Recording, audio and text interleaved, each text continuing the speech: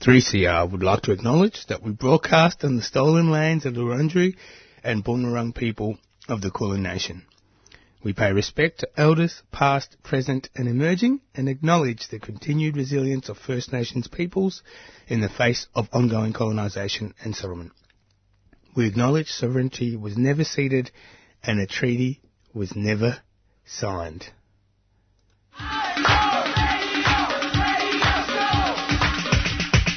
This is 3CR Breakfast. Oh, yeah. Alternative news, analysis and current affairs. Monday to Friday, 7am till 8:30am. Only double. Clap your hands.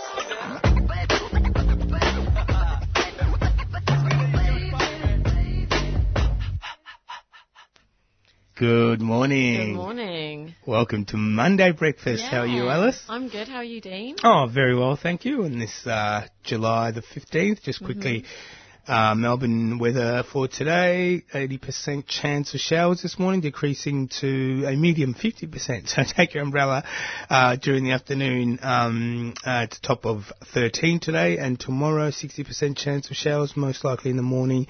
But I think the rain continues pretty much all week, and tomorrow the top of 15. Yeah, so welcome to Mondays. Mondays are always very, very exciting. And we've got there's one less of us today. Yes, Judith is away, but she's here in spirit. Yeah, she sure is. She's taking, I think, a well-rested and well-earned couple of weeks, and she's going to do some Tai Chi. Yes, that's right. That's exactly Nearly what she's forgot gonna about do. that. So today on the show, we've got Sangeeta at 7:30. Sangeeta Pillay, Yeah. at 7:30, and we're going to be talking about the new bill that's been proposed to Parliament. It was proposed on the 4th of July, and it was proposed by Peter Dutton. And basically, if it is approved, it could exclude citizens from returning to Australia. So we'll talk more about that at 7:30, but that's the crux of it. I've done Wednesday breakfast a few times with the other crew, and I know there's a website that you can go to and have a look at some of the bills that are currently in Parliament and waiting to be passed. So this Temporary Exclusion Orders Bill 2019 is there's no number, but it says a bill for an act to protect the community from terrorism by providing for temporary exclusion orders and for related purposes. And I think we were talking before we came on, I thought there was millions of bills like this, but it would be great to hear from Sangeeta. Yeah. And in the background of what happened on the Gold Coast recently, and what I mean by that is over the weekend, there were dozens of residents of a Gold Coast aged care home who could be left homeless after their facility shut down suddenly on Friday. We've got at 7:45 the CEO of SANE Australia, Dr. Michelle Blanchard, is taking, or has been, a witness actually, into the Royal Commission into Victoria's mental health system, which must focus on, access is what SANE are calling for. So she'll be talking to us about that. I know they're not related, but, when you find yourself 80... How does that happen to a care home on the Gold Coast? Yeah, well, the story goes that there was a dispute between the home's aged care provider and its management company. And now it's left... Well, I mean, yeah, if you're in your homeless. 80s or you're in a home, it's going to have some really, really, big effects on your mental health, let alone your children. And physical health. If you're 80, that sort of stress and that impact, that can be detrimental to all sorts of health. Well, some of the kids were being interviewed who, got a phone call at 4 p.m. in the afternoon saying, hey, there's nowhere for your mum or your father to go, and now they have to go and live with them, which, changes everything, which is, really scary. And then at 8 o'clock we'll be talking to... Megan Lee at 8 o'clock. And she's going to be speaking to us a bit about our cravings in winter. So we're going to be chatting all about comfort food, why we crave it, the link between our brains and our guts, and where these cravings come from. All those carbs. Yeah, all those carbs and cheese and big bowls of stews with dumplings. So we're going to find out a little bit more about that. And let's go to a few community announcements, and we'll be back in just a moment. Victoria's roadside drug testing program is not about road safety. In last year's governmental inquiry into drug law reform, it was noted that Victoria's RDT program is falling behind on latest evidence regarding impairment. Currently, Victoria Police can charge people for detection of either cannabis, amphetamines, or MDMA. But those detections do not correlate with impairment. Impaired drivers should be removed from the roads, and that's why we're urging an inquiry into Victoria's RDT scheme to ensure that the resources that are currently employed to make our roads safer are being properly used to make our roads safer. Help us refocus road safety onto what makes roads safe. Sign the e-petition parliament.vic.gov.au/council/petitions. And look for the Inquiry into Drug Driving Reform, Petition 117. A 3CR supporter.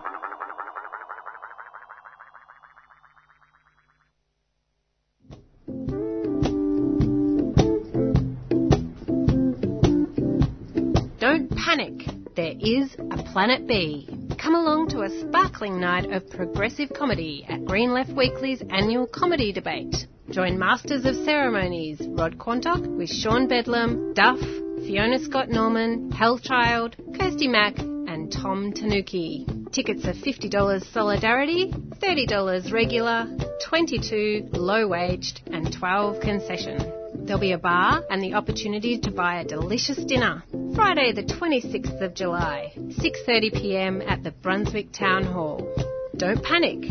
There is a Planet B, a fundraiser for the radical newspaper Green Left Weekly. Bookings are essential. Phone 9639 8622 or go to trybooking.com/BDHTX. Green Left Weekly is a 3CR supporter.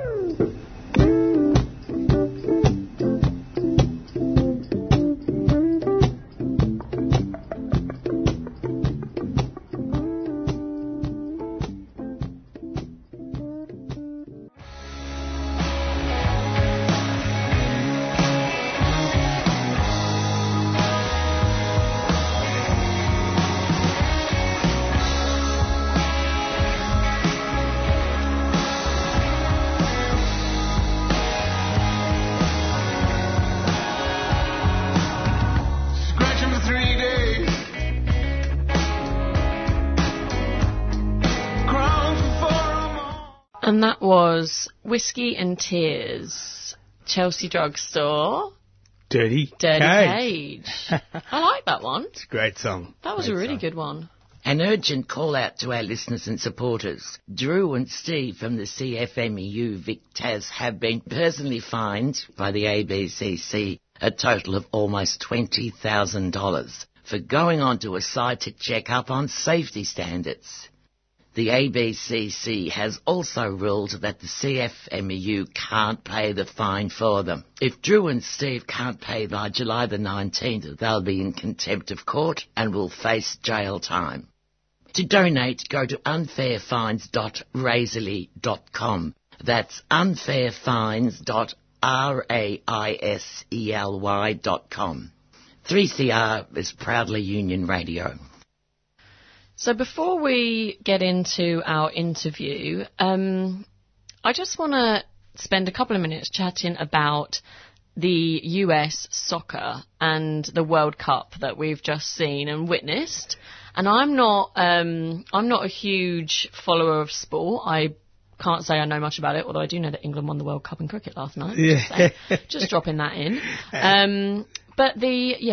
And the New York Times, this caught my eye because I just really loved the title of this piece by Lindsay Krause.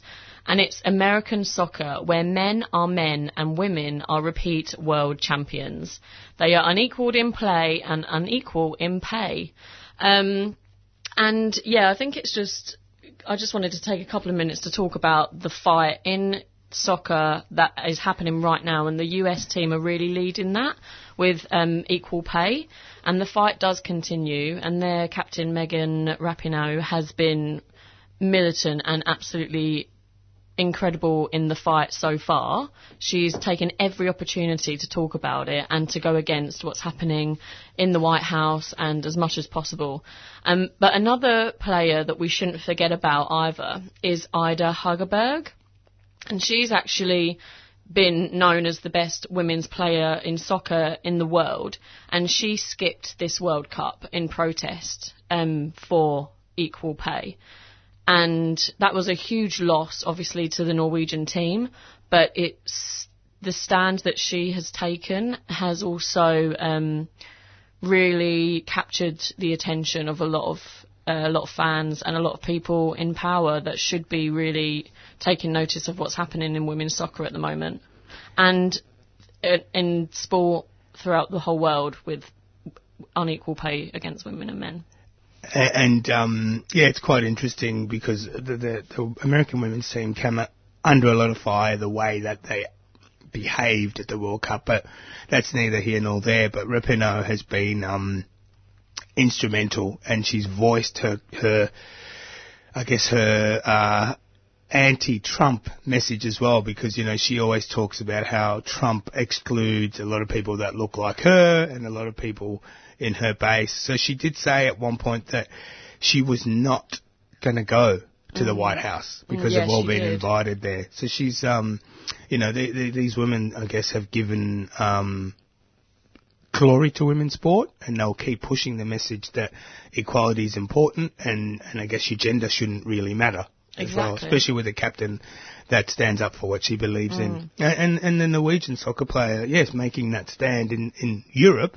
You know, a lot of people would say, oh, you cost us that, but she stood up for what she believes in. But yeah, ultimately there has to, I think, if we've learned anything from campaigns before, like, if you want great change, sometimes sacrifice has to be made, and that was the point when Ida Hegerberg decided to skip the World Cup because she wanted to make that initial stand and statement. Yeah, I mean, and I think when we spoke before, you mentioned that tennis has come a long way in making sure that men and, it's closed the gender pay gap. I think the Australian Open is one where both men and women get the same prize money. Not sure if Wimbledon's the same, but most of them are heading that way. Yeah, but and I think the reason why it stands out so much with the US soccer team and in football is because in the US, the soccer team is just more successful in every single championship they go on. Yeah. I mean, they are just more successful. Well, they've been the world number one for a long time. They've been world number ones, and they are big. They reap in more with sponsorship than the men's team do in soccer.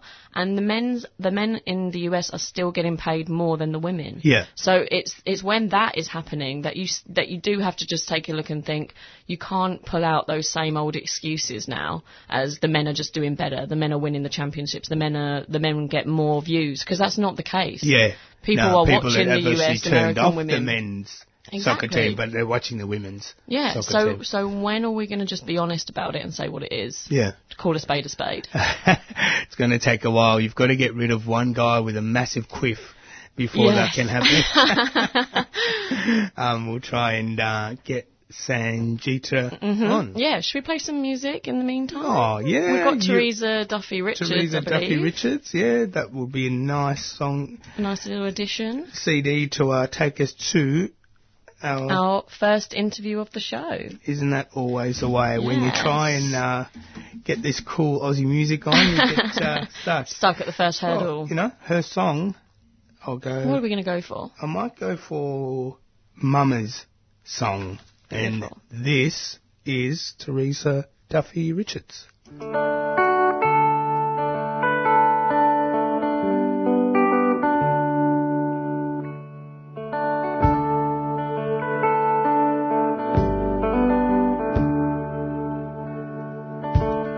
Home sweet home where we cut our teeth, stretched out our arms, bloody knees.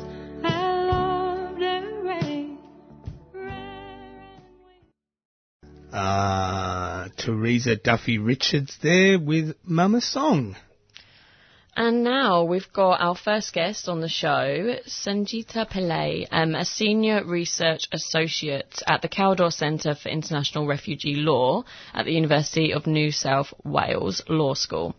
So we're going to be chatting today about Peter Dutton's proposed bill on the 4th of July, which, if passed, could actually exclude citizens from returning to Australia. So the bill was introduced to Parliament.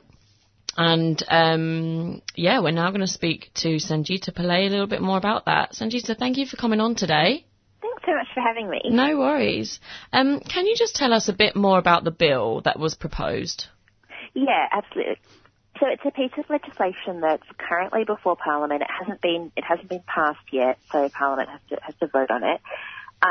And it's a bill that, if it's passed, it would allow the Minister for Home Affairs to make temporary exclusion order against citizens that are outside Australia in particular circumstances. And what that is, a temporary exclusion order, is an order that bans a person from returning to Australia while it's in force. So when a person has a temporary exclusion order, or a TEO, you see it as abbreviated as sometimes, in force against them, it's an offence for them to come back to Australia, and they might even be required to surrender their passport, effectively making it impossible for them to come back.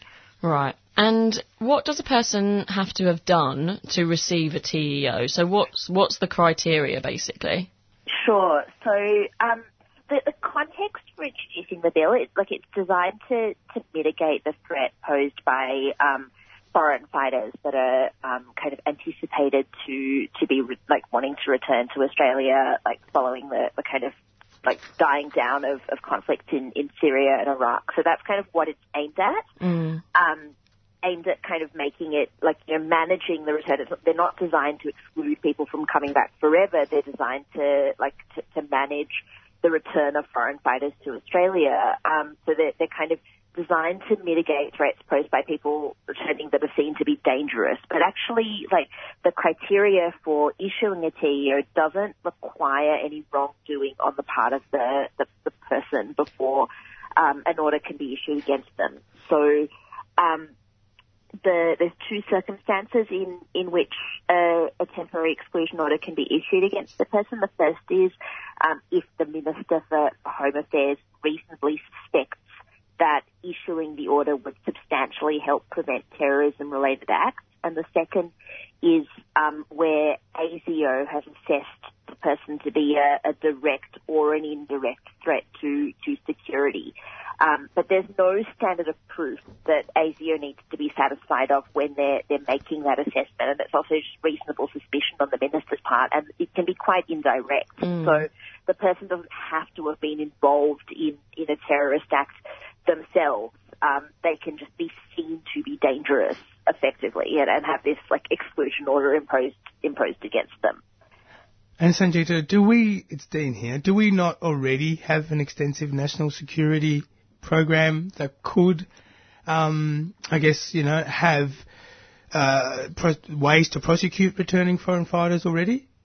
Yeah, absolutely we do. So Australia's got one of the most extensive suites of national security laws in the world. We've got now, at this point, we've got 75 pieces of anti-terror legislation, all of which has been issued post 2001 when the September 11 terrorist attacks happened, and a lot of which has been issued post 2014 when the foreign fighters issue first came on the radar. And that legislation, it does a lot of things. So in certain it allows for the prosecution of people where they have been involved in terrorist acts, either in Australia or overseas. It allows for people to be prosecuted even for travelling to certain areas in Syria and Iraq where fighting takes place. So you don't have to have you don't have to have been involved in conflict at all. Even going to an area where there's a lot of conflict taking place can leave a person liable to prosecution, as can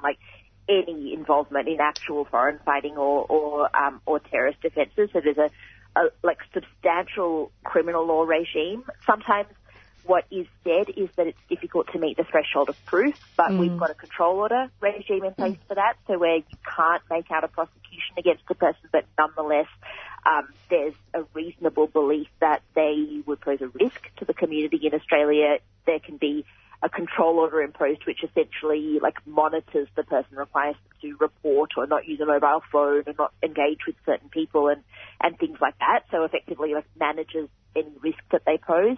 For people overseas and within Australia, they can sometimes have their citizenship revoked. So that in the case of a person outside Australia would prevent them returning at all, and there's also passport control legislation that can make it impossible for a person to travel again, including to Australia, where that would pose a risk. You're absolutely right. There's a lot that's already in place. And it's difficult to see what this would add. Yeah. And just on the topic of the revoking of a citizenship, so I know in your article that you've written, also it's on The Conversation, that we'll link to this on the Monday Breakfast podcast. Earlier in this year in the UK, the government actually revoked somebody's citizenship, so Shamima Begum. And yeah, you would obviously know this, but obviously they were relying on her Bangladeshi heritage and that she had dual citizenship, but she doesn't have dual citizenship. And the UK have revoked her citizenship, and she's ultimately been left stateless, but she is repealing that. But what happens when people like Shamima have their citizenship revoked or are given TEOs and they're actually left there? Yeah, I mean, it's a great question, and we've had the same, an analogous case to the Shamima Begum case in Australia is the Neil Prakash case. So the Minister for Home Affairs has revoked Neil Prakash's citizenship on the basis that, so Neil Prakash, for anyone that doesn't know, is a person who was a member of ISIS overseas, he's outside of Australia, and his citizenship was revoked on the basis that he is a citizen of Fiji, which Fiji says he's not. Yeah. And everything objective suggests that he's not a citizen of Fiji, but nonetheless, as it stands now, the department the minister here has said that his Australian citizenship has been revoked.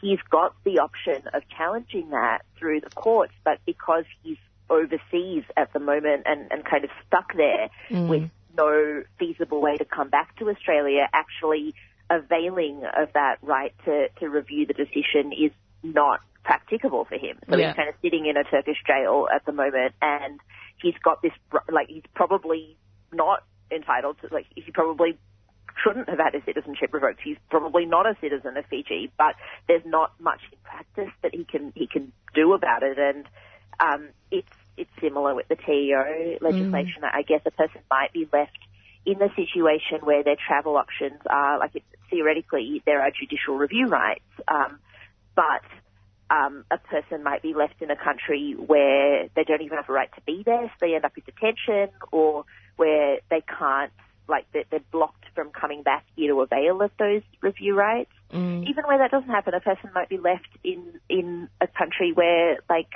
they are stuck in a terrorist cell, which,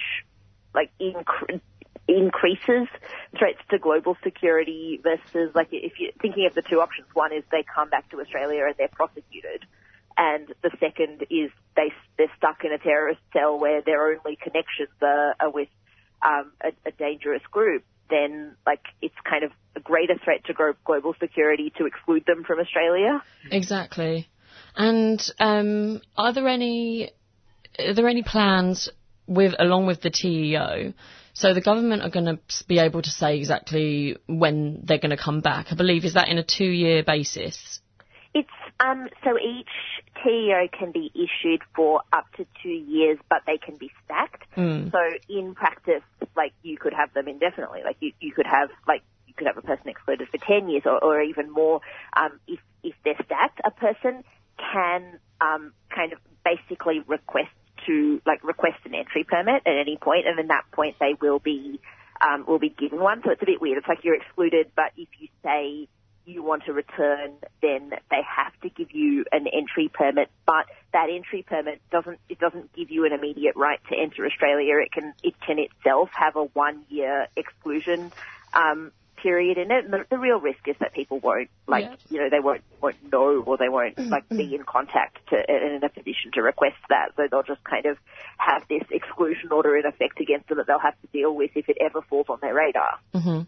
And I know in the UK there is part of the program to bring them back. I say program, that's probably not the right term, but there is like a rehabilitation and almost like an uneducating of that person plan to go ahead. Yeah. Is that the same in Australia with this TEO? No, it's not, and it's one of the reasons why it's really unclear what this adds to the existing suite of legislation in Australia, because all the TEO, the proposed TEO legislation would do here is exclude someone returning from a period of time, and then if they have a return permit issued because they ask for one, then it allows them to come back after a further 12 months and be subjected to controls. But subjection to controls, we already have that under the control orders scheme. What the UK TEO legislation does is it allows, it's the same, it's designed to kind of manage the return of people who are thought to be dangerous to the UK, but at the point that they come in, an assessment is made, and that leads to either prosecution or control, or kind of an assessment that the person that those measures aren't appropriate, but rehabilitation is. And so it's designed to exclude where necessary, but then reintegrate otherwise. And the reintegration part of that is missing from the Australian legislation. It's just a scheme for exclusion and then control, both of which there's other mechanisms that already exist in our law, so it's not really clear why we need this. Yeah. And annoyingly, we're going to have to... I've only got time for one more question, but I've got so many here. Just lastly, I guess, is there any public information that can tell us how many Australians this might affect, or how many Australians have left for Iraq or Syria? There's not great information. There's some information available on the department, on the department website, but how the full extent of how many people it might affect is not clear. The security agencies have said that they expect for a lot of foreign fighters to be returning to Australia in the near future, and so I expect that's good information, and that it's appropriate that we think about what we need in place to deal with that situation, but there's not much that this piece of legislation would add to what we've already got, as far as I can see. Yeah. Well, thank you so much for joining us today and talking about this really important issue and talking us through it a little bit more so we can really have an understanding of what this bill means and the context around it. So, thank you, Sangeeta, for joining us. And I will have the link to Sangeeta's article on our Monday Breakfast page so that you'll all be able to read that yourself, and also the bill, so you can read that bill yourself as well. So thank you, Sangeeta. Have a great day. Thank you so much, you too. No worries, bye. And that was Sangeeta Pillay. We'll be back with our next guest in just a moment.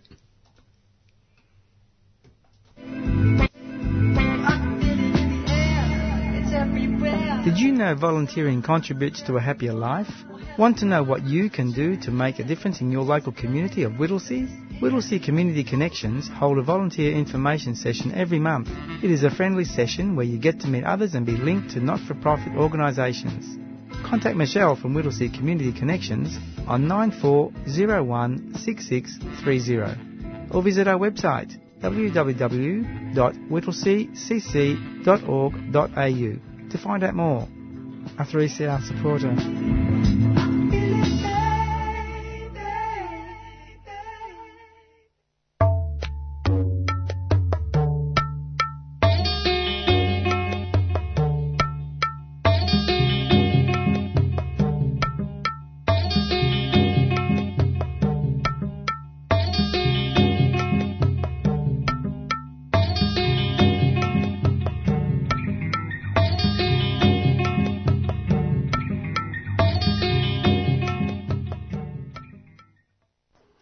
You're on 855 AM 3CR. It's just gone 7:45. It's time now to get to our next guest.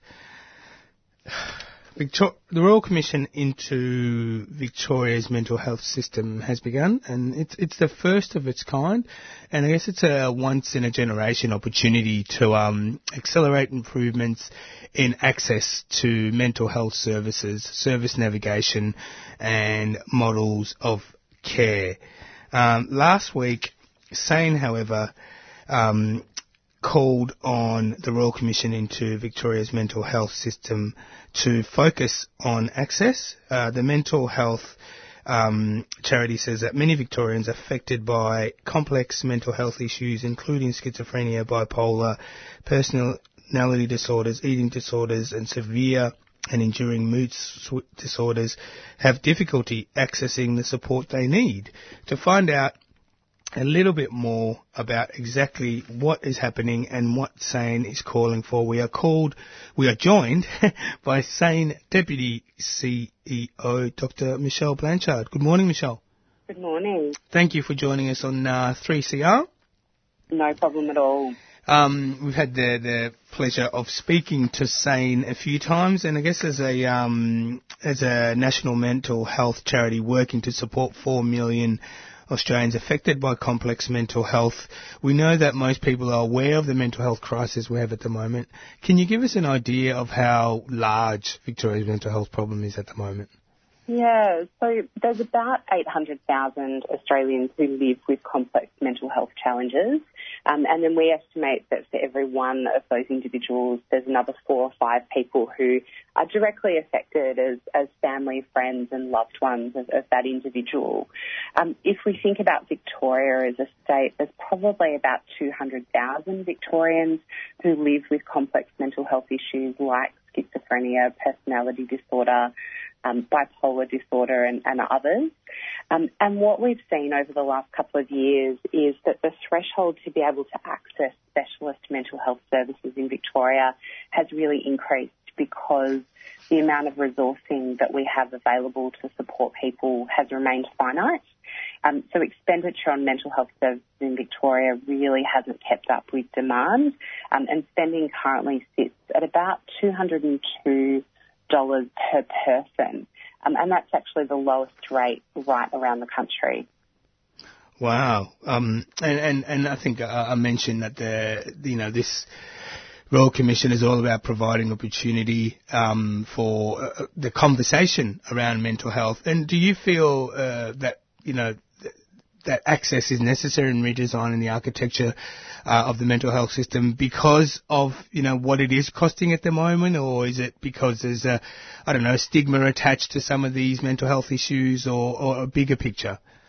I think there's a couple of different issues there. I think certainly stigma and discrimination continue to play a role for people with complex mental health needs. We've done fantastic things to destigmatise illnesses like depression and anxiety, but we haven't really seen the benefits of that destigmatisation effort for other mental health conditions. But in terms of access, what we see for people with complex mental health issues is that they often need to become acutely unwell before they're able to receive adequate care and support. So that sometimes means that people are coming to receive care and support via ambulance or emergency services, where it could have been much more helpful for them to get help sooner and in the community. So it's really important that those access issues are addressed so that resources can be directed to the places in the system that we really need them the most.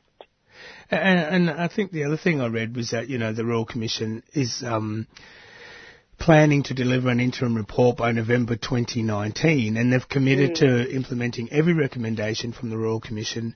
I know that you can actually read your statement online as well in regards. So, what's being left out that you feel that, you have to ask for them to look at access as an issue?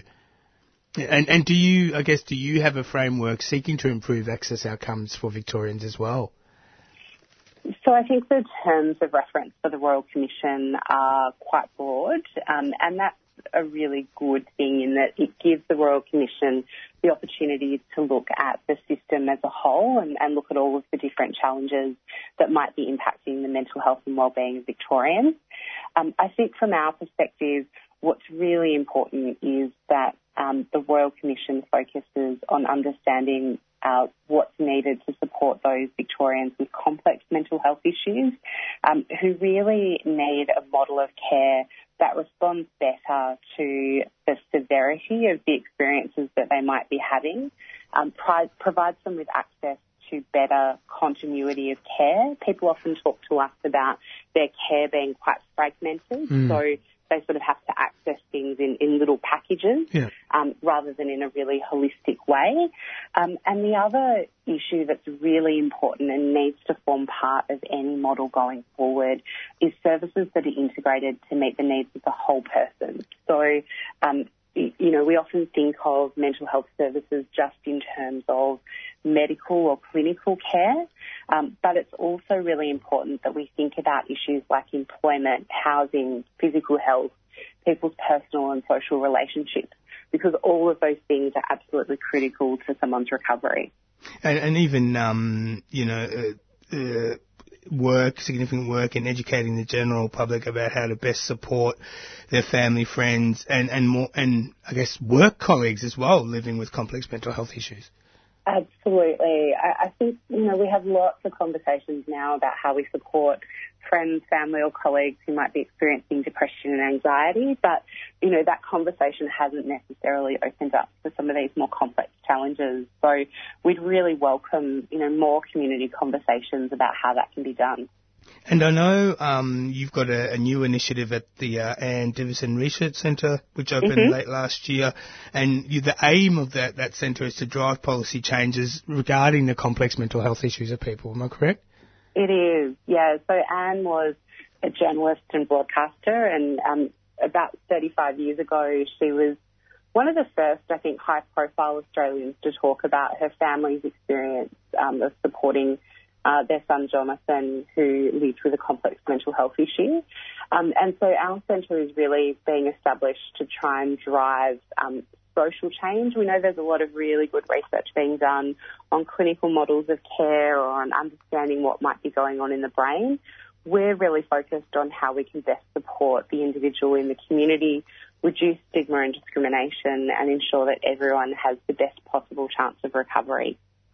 And out of those, I know we've just sort of had NAIDOC Week, and Indigenous mental health is also something that is part of the Royal Commission. And we were talking about the community that some Indigenous people feel like it's not relative to what they're used to, in terms of coming together and setting up urban community services which focus specifically on Indigenous. Is there something that's being done in regards to, the Indigenous mental health aspect through the Royal Commission or even through the Anne Divison Centre itself?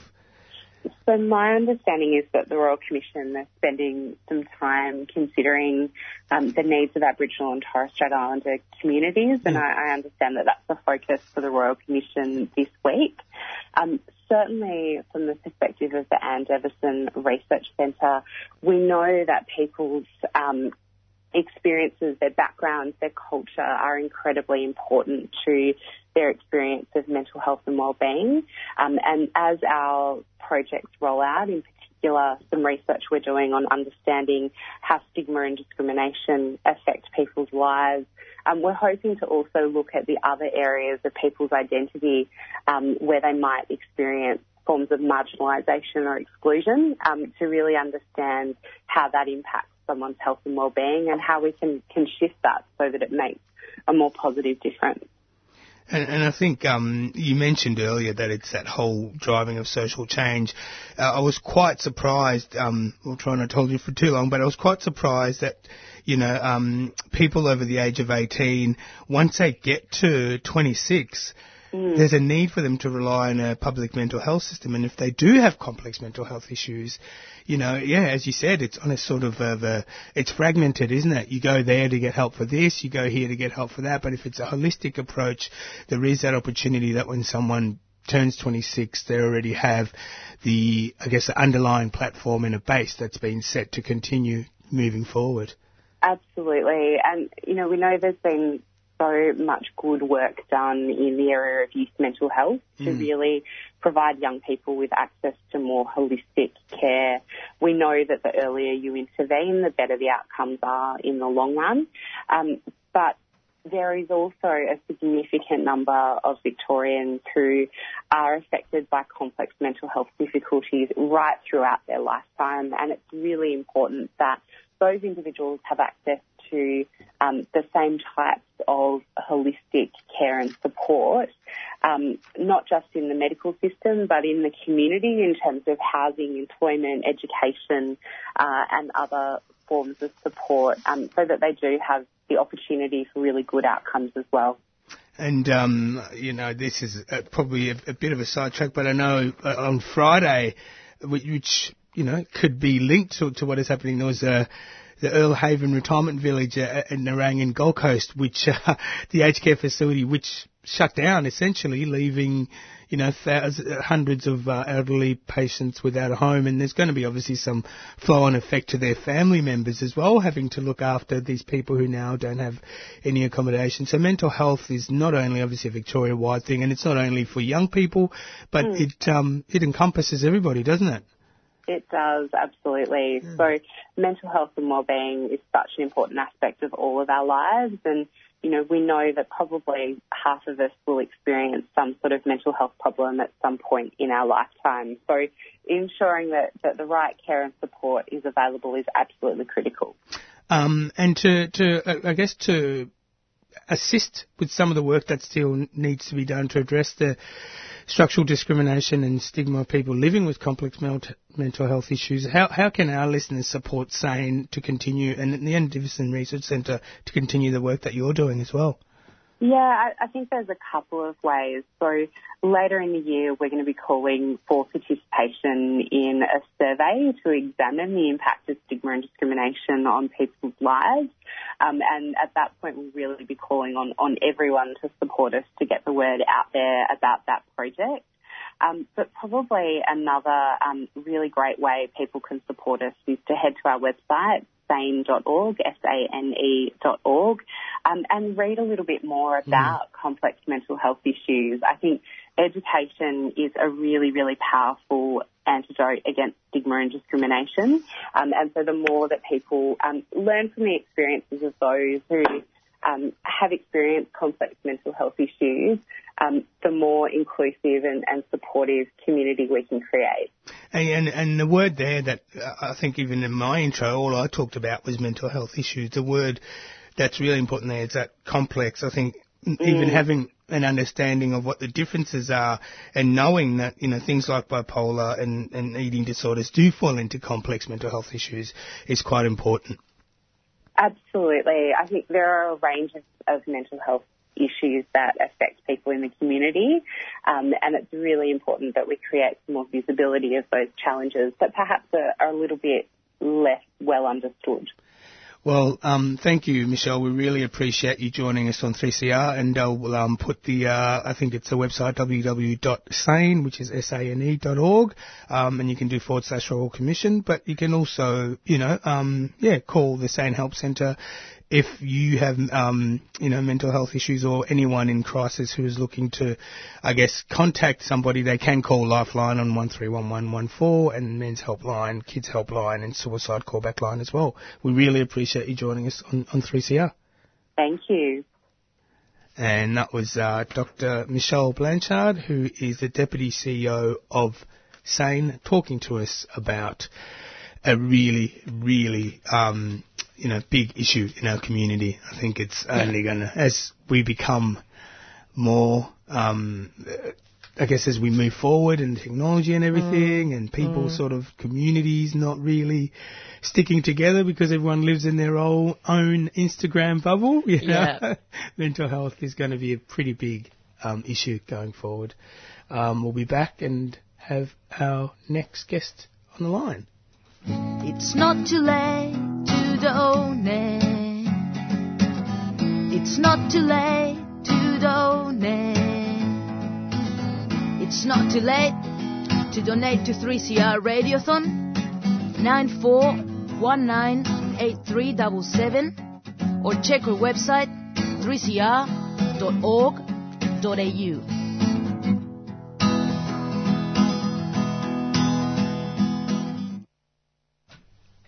You're an 855 AM. And we're now going to be speaking to Megan Lee, PhD candidate and academic tutor at Southern Cross University. So we're in the middle of winter now in Melbourne, and it's safe to say we're all probably craving some big bowls of pasta, and our cravings Chicken have gone noodle soup. up the air. Yeah, absolutely everything.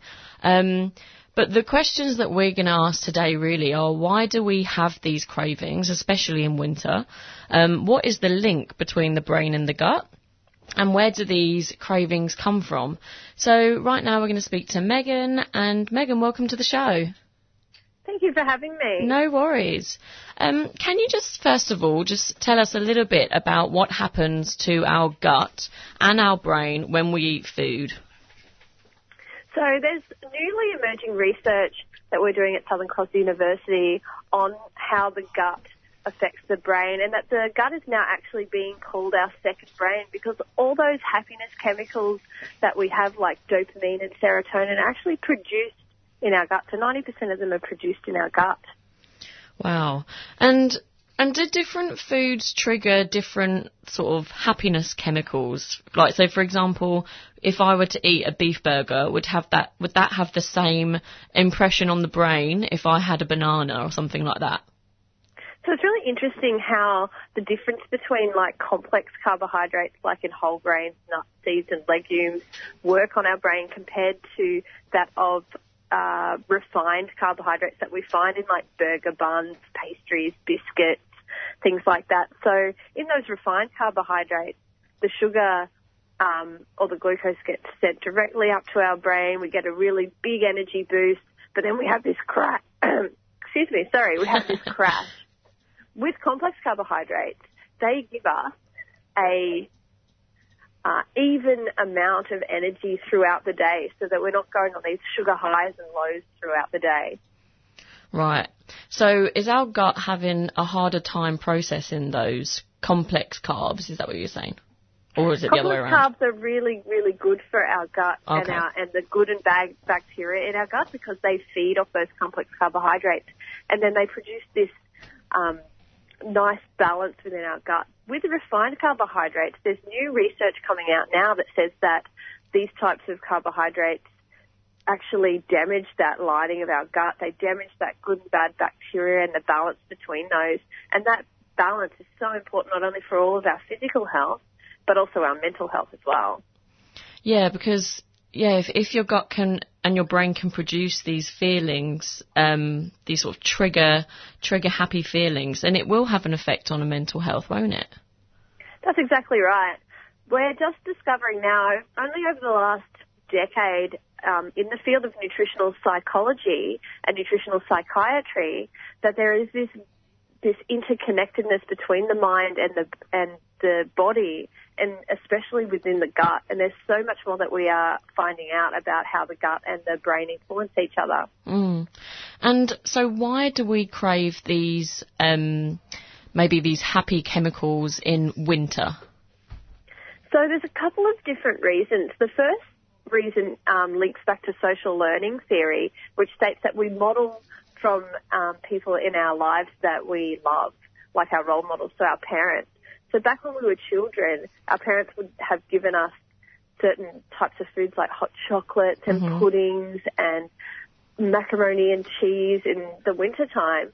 And to comfort ourselves when we're cold and it's a little bit sad and low moody in winter, to comfort ourselves, we go back to those foods that our parents used to offer us as like consolation and comfort.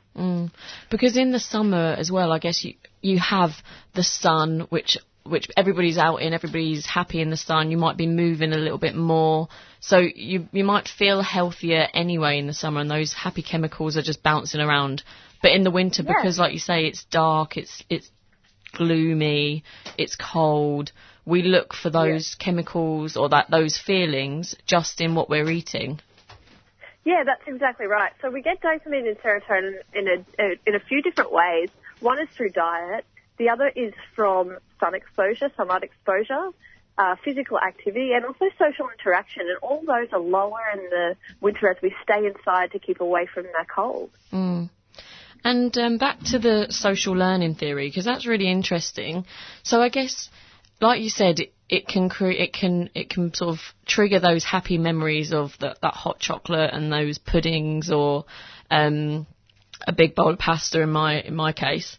But could that be quite harmful as well? If you grew up and you didn't have a healthy influence, perhaps it's much harder to try and make good decisions when you're growing up and those foods that are triggering those happy emotions are really unhealthy. And we have to be really gentle on ourselves and also on our parents that were making those decisions, because we all try to make healthy decisions for our children. But the problem is that massive food industry out there that's telling us all these things that are healthy that might actually not be. So, and it goes, my mum was really, really, really healthy. She would always give us the healthiest foods that she could. But even back then, she thought that muesli bars in our lunchbox and juice poppers and things like that were healthy alternatives.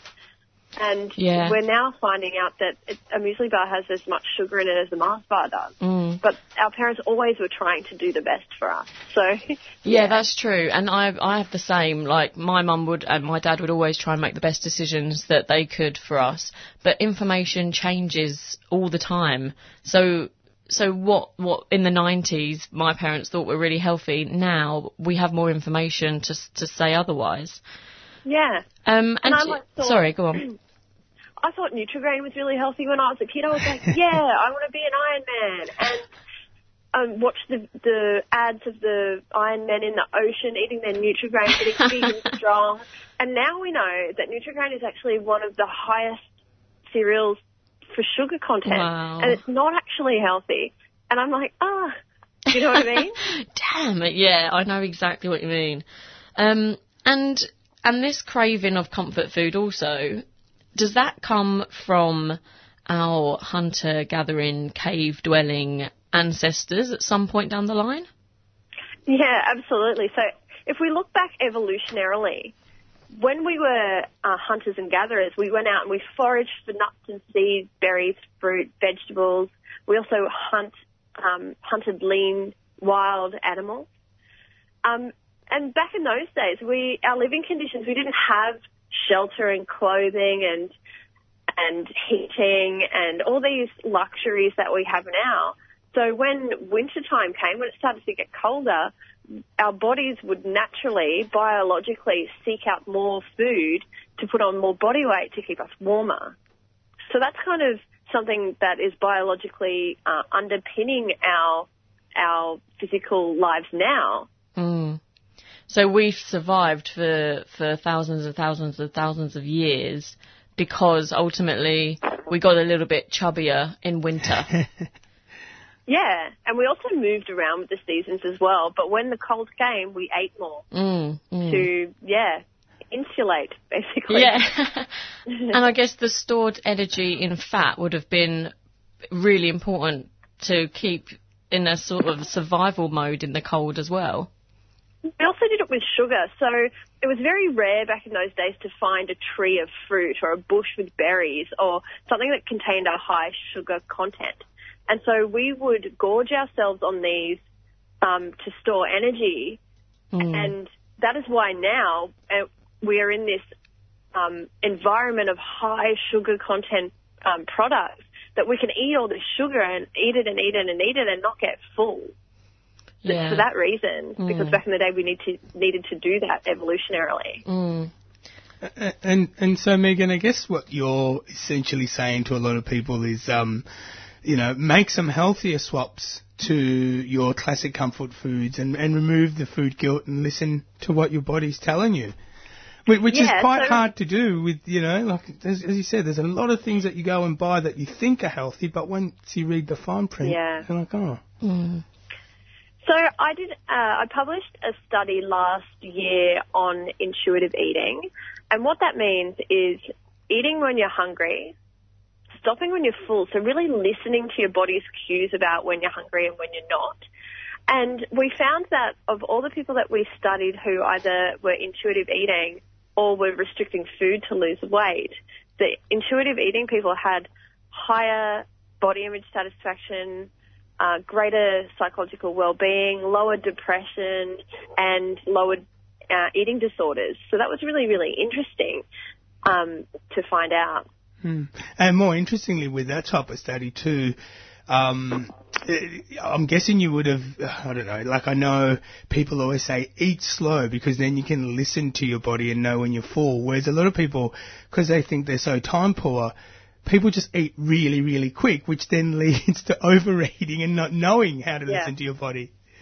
Yeah, so when we eat slower and listen to our bodies telling us when it's full, it takes a little while for our stomach to register the food that we are putting into it. So if you eat really, really fast, you do tend to eat larger meals and overeat and be full. And that's the thing. Another thing is all these technological advances that we have now. We're also connected to our iPhones and our televisions and our iPads and our computers. And we're eating whilst doing other things and being distracted. And that causes us also to overeat and to really lose this connection between what our food is and the taste. So if we're sitting in front of the TV eating dinner and being distracted by what's on the television, we go do the dishes, we come back, sit on the couch, and our bodies haven't registered that we've eaten that food because we didn't acknowledge the taste, the feeling of the food. So instantly we sit on the couch and we're like, I really feel like it's snack. I want some chocolate or some chips, and that's because we didn't concentrate enough on what we ate at dinner time, and our body's like, I haven't eaten yet. And I wonder what role those food delivery services have too, because I think the pleasure of making your own bowl of chicken noodle soup and bowl of pasta and then eating it maybe contributes to how you're feeling at the end of it too, instead of just sort of waiting for the doorbell to ring and then you're on your iPad playing Fortnite or whatever, and all of a sudden you've had 17 cheeseburgers in 3 hours.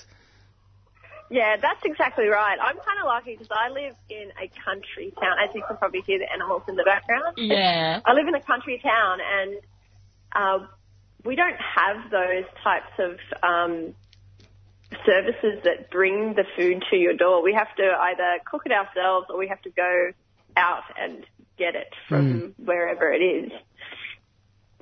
Yep. I'm a bit of a sucker for the old delivery service, I've got to admit. But I'm gonna give the intuitive eating a go, I think. No more distractions at the dinner table and listening to my body. So I'm gonna do it. I've just got one more question really to finish up, and I think we've already answered it really. But are these winter cravings something that we should embrace? I believe so. With my studies in intuitive eating, I've found that if we're eating healthy and making healthy swaps into those foods that we already love, that is a really good way to start being a little healthier. But if you are sitting on the couch and you really, really feel like a chocolatey pudding to comfort you, eat that chocolatey pudding. It's so important not to deprive ourselves this diet culture that is around. It's quite dangerous to see some of the results from that. Yeah. And I think the future of nutrition now is going to be a personal thing, isn't it? Well, it's very individual. Yeah. Yeah, exactly. Thank you so much for joining us on the show, Megan, and talking to us about this. Really interesting topic, and especially now that we're in the middle of winter and we can all be a little bit more gentler on ourselves and go for that chocolate pudding if we fancy it. And it is a great article there that we'll put on our link. We'll link the article so you can all read at home yourself. For Megan Lee, thank you so much. Thank you so much for having me. No worries. Have a good day. Thanks, Megan. Bye. And that was Megan Lee, PhD candidate and academic tutor at the Southern Cross University, talking to us about winter cravings. And if you missed any of the guests today on the show, we will have a podcast up later today that you can take a listen to on the 3CR Monday Breakfast page. And I think we're going to go for some more music. Yeah, we might go. There's a band called the Honey Garden with the EP called Lake Minnetonka. So we're going to listen to Finer.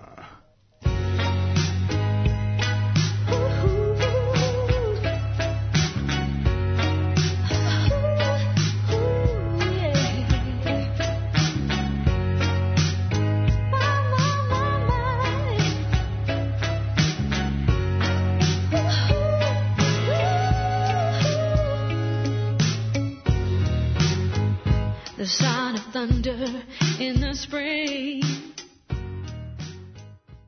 Wow, that was the Honey Garden with Finer. And they Put are those a turbo real... thrusters on. Yeah, put those turbo thrusters on into Monday.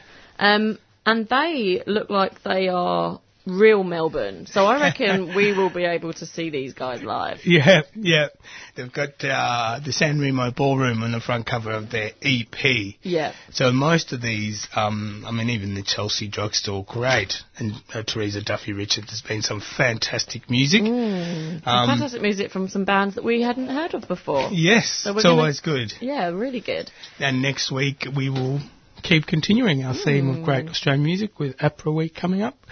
I've left my notes. But what I was going to say was I would like to... There it is. Thank the guys last week for taking our Beyond the Bars on the road during NAIDOC week. I listened on Wednesday when they were at Fulham Correctional Centre between 11 and 1 and can't wait for the CD to come out. And Yeah, as I can't mentioned, wait for that. there is an opportunity to get in early and put in your order by contacting 3CR because they do go out really, really quick. And it was Such an amazing week with awesome audio that you can listen to. And there was, I was following up on that. There was a reason I mentioned that. So Queensland, the government has opened the door to financial reparations for the state's Indigenous peoples after promising to negotiate a treaty with Aboriginal and Torres Strait Islanders. So the Deputy Premier, Jackie Trad, said a new panel led by Aboriginal leader and academic Jackie Huggins and former Federal Attorney General Michael Lavarch will consult widely on the shape of a treaty, a possible Indigenous voice to state parliament, and potential financial compensation. That's positive. To have that truth-telling and that recognition and the requirement of a greater voice in decisions that affect Indigenous lives. So for Queensland to be moving forward, and I guess the rest of the country, I know they've been talking about, we've got the Victorian Treaty Advancement, which is here, but the whole constitutional change in the next few years is a bit of a step forward. Yeah, massive. Yeah. On the show today, we had Sanjita Pillay to begin with, and she was talking to us about the new bill that came into, or was proposed to Parliament by Peter Dutton with the TEOs, the Temporary Exclusion Orders. So we shall see how that goes. And it's interesting, I think we mentioned that, we do have a wide range of laws, extensive national security regime at the moment. And I guess what makes it so difficult to prosecute returning foreign fighters at the moment, and why do national security laws need to continue to adapt? And I guess there's changing circumstances all the time, but as Sanjita said, it is really hard to sort of say, well, this is what you've been charged with and this is why we're going to not let you come back in. But it's amazing just so broad. that they don't even have to have done anything. I know. There just has to be some suspicion from somebody. Yeah. They that's... And then Peter Dutton could say, well, you're not welcome. Yeah. You know? Yeah. There's so many questions regarding this bill that I almost want to invite Sangeeta back on next week so I can finish off my questions. Yeah, and you know what? I think it's probably a good idea. She might be a bit surprised, but I know you had a whole list of questions, but it would be great. You know, so things like, well, depending on what an investigation uncovers, the evidence can include anything. So if it's happening overseas, how do you get that foreign evidence? Yeah. You know, and how valuable is it, the data that's been collected overseas, not internally? And what is the area of offence? What have you done? Can actually can be against people for as young as 14 years old. So are there any safeguards protecting these people? And will Australia need to get any permission from, I don't know, international law? Will it combine with that? Yeah. There is just so many questions to ask.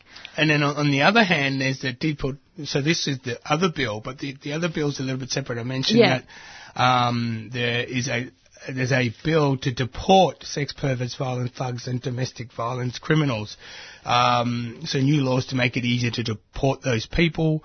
There is, under existing laws, the Department of Home Affairs must cancel visas when a foreigner is put behind bars for at least a year, but the government and police have been concerned about courts imposing lesser penalties to stop foreign offenders being kicked out of the country. So we've got one bill which is stopping Australians coming home, and we've got another bill which is saying let's kick out all of these criminals. Yeah. So Home Affairs... Was that one put forward by Peter Dutton as well? Well, it's the Department of Home Affairs. I'm not sure who has done it, but the head is Peter Dutton. Yeah. Yeah. And then at 7:45... And then, who did we have next? Michelle? We had Dr. Michelle Blanchard, who is the Deputy CEO of SANE. SANE was established by Anne Devison, actually, and Dr. Margaret Lagarde. And what they do is they, help supporting people affected by complex mental health issues and low prevalence mental disorders. And what they were talking about was the Royal Commission into Victoria's mental health system, and I guess making sure that they can focus on providing accessible and appropriate care and support to all Victorians living with complex mental health issues, not just mental health issues, when they need it. There are a couple of phone numbers that I had here. So if you are having mental health issues or living with mental health issues, you can call Lifeline on 131114, Men's Line on 1300 789 978, Kids Helpline on 1800 551 800, and the Suicide Callback Line 1800 659 467. That's where anyone in crisis can call those numbers. And then we spoke at 8 o'clock with Megan Lee, and it kind of went on from your interview, Dean, with Michelle, because we were speaking about the link between food and the happiness triggers that we get from our gut, and actually how there is a link between the gut and mental health. And we began with that, and we were also talking about the cravings that we get in winter, why we shouldn't ignore them and we should embrace them, and that biologically we have evolved to crave food in winter, and we have evolved to crave more sugar, more fat,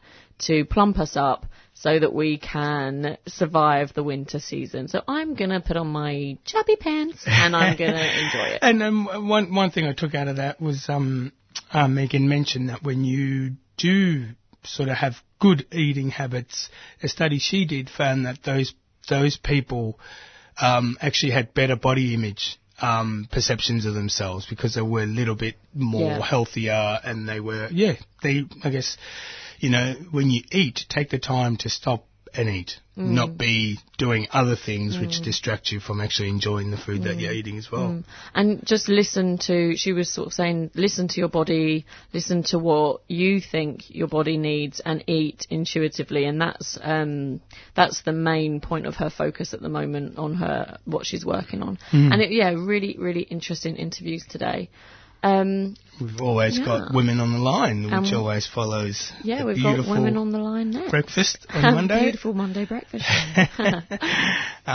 Thank you all, and we will obviously be back next week. We've got Women on the Line coming up soon.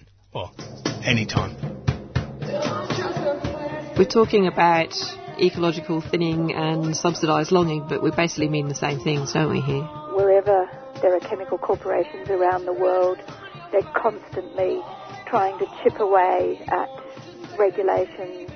Earth Matters, bringing you environmental and social justice stories, from developments in government and industry to the campaigns and communities that are standing up to them. Earth Matters plays at 11 a.m. Sunday and 6:30 a.m. Wednesday.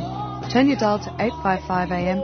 or listen online at 3cr.org.au. While the headlines have subsided, the nuclear power plant is still not under control, with the spent fuel rods removed from only 1 out of 4 reactors.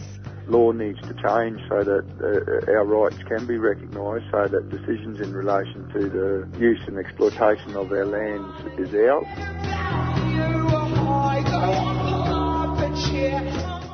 3CR relies on the support of ethical organisations to keep our vital community of voices on air. And we'd like to thank our breakfast supporters, the New International Bookshop, Nibs, at Trades Hall. You can check them out at nibs.org.au. And if you'd like more information on how your organisation can become a 3CR supporter, contact the station on 03 9419 8377.